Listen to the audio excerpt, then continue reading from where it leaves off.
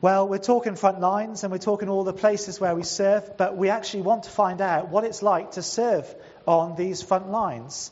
And we're recording these interviews that we're doing throughout this series for you to listen again to, and they're on our website already. Ian Jarvis is virtual now as well as physical online, and you can listen to his great interview from last week there.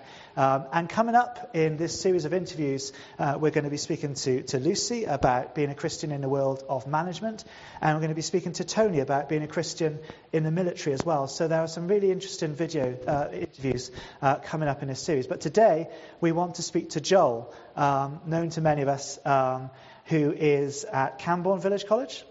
And is also really involved in performing arts. So we're going to ask Joel some questions and find out what it's like to be a Christian in school and in the performing arts. So can you tell us a bit about what it's like to be a teenager in school?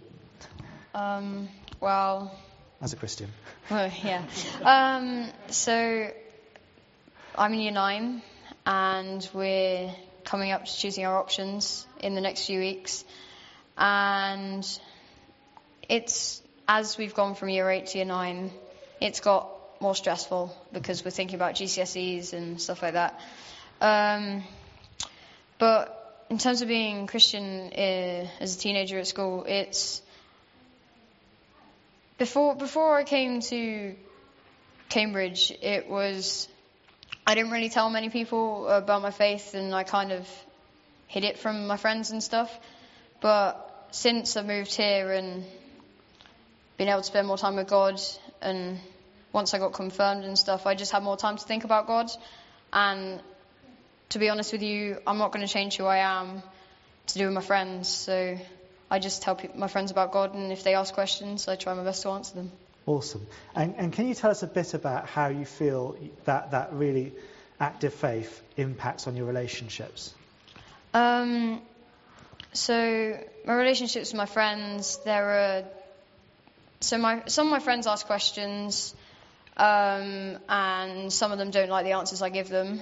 Okay. And they just disagree with everything I say, although my belief isn't what they believe. I'm still going to tell them about it, whatever happens.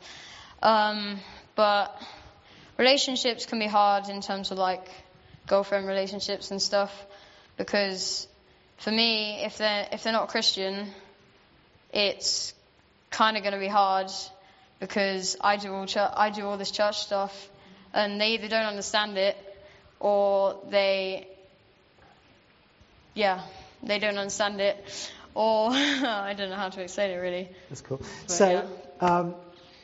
Can you tell us about a situation maybe where being a Christian in school has meant that you felt awkward or challenged in a particular situation? So there's this guy at school who likes picking on people, and So one of my friends, so the person that likes to pick on people was picking on one of my friends, and we were all out in social area. And it was one of the times when he decided to basically make fun of him, call him names and stuff. And the guy that was picking on my friend basically turned around and looked at me as if for me to say something to basically be rude to him and mean to him. And I turned around and said no, and that you shouldn't be doing this. And basically me and my friend then walked off, told the teacher. But it's not as easy as some people may think it is, because you're in that situation of you can either make fun of your friend and be popular and be friends with the bad person, or you can stick up for your friend and have maybe less friends, but they're the better friends that count. So. Wow. Amen. And Joel, you're really involved in performing arts and singing and performing, and that's a great passion of yours. But just to finish up this interview, can you tell us about whether you've experienced challenges and opportunities because of your faith in your performance activities?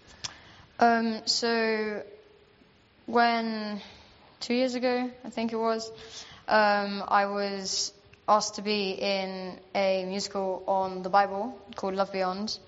And this was when we were at Big Church Day Out a few years ago, and we met the director and musical director for it, and we started talking to them, and the musical director was bullied for her acting and stuff and her faith at the same time when she was in primary school.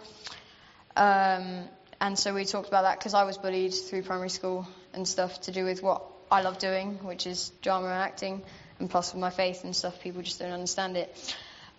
So during that, I got to do that, which they chose me for afterwards. But one of the roles in the play was someone playing Satan, and Perry, who was playing that role, she was a Christian, and loads of people were questioning why or how she could cope with it, having to play the bad guy while still being Christian.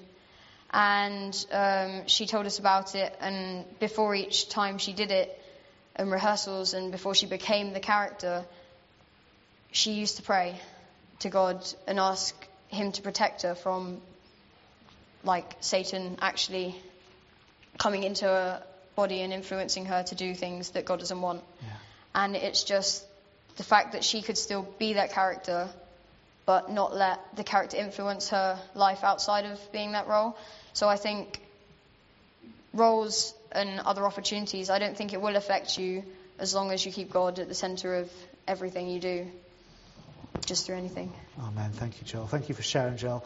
Let's all commit to praying for Joel as he goes back into those front lines this week. And let's just pray for Joel together as a church now, because this is our job as a church family, to support and equip each other to live for Christ.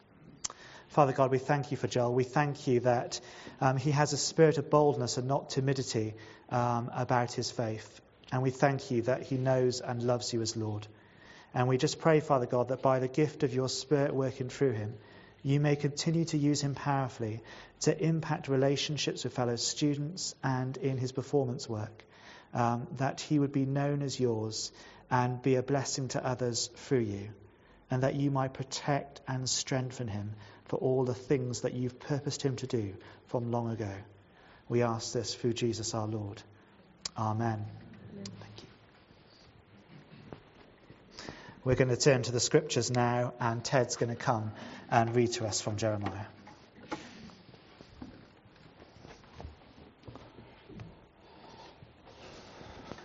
Our reading this morning is taken from Jeremiah chapter 29 and can be found on page 747 in the Bibles,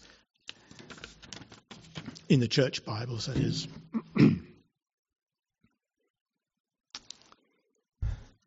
Steve can sit there and wonder what's going to come next.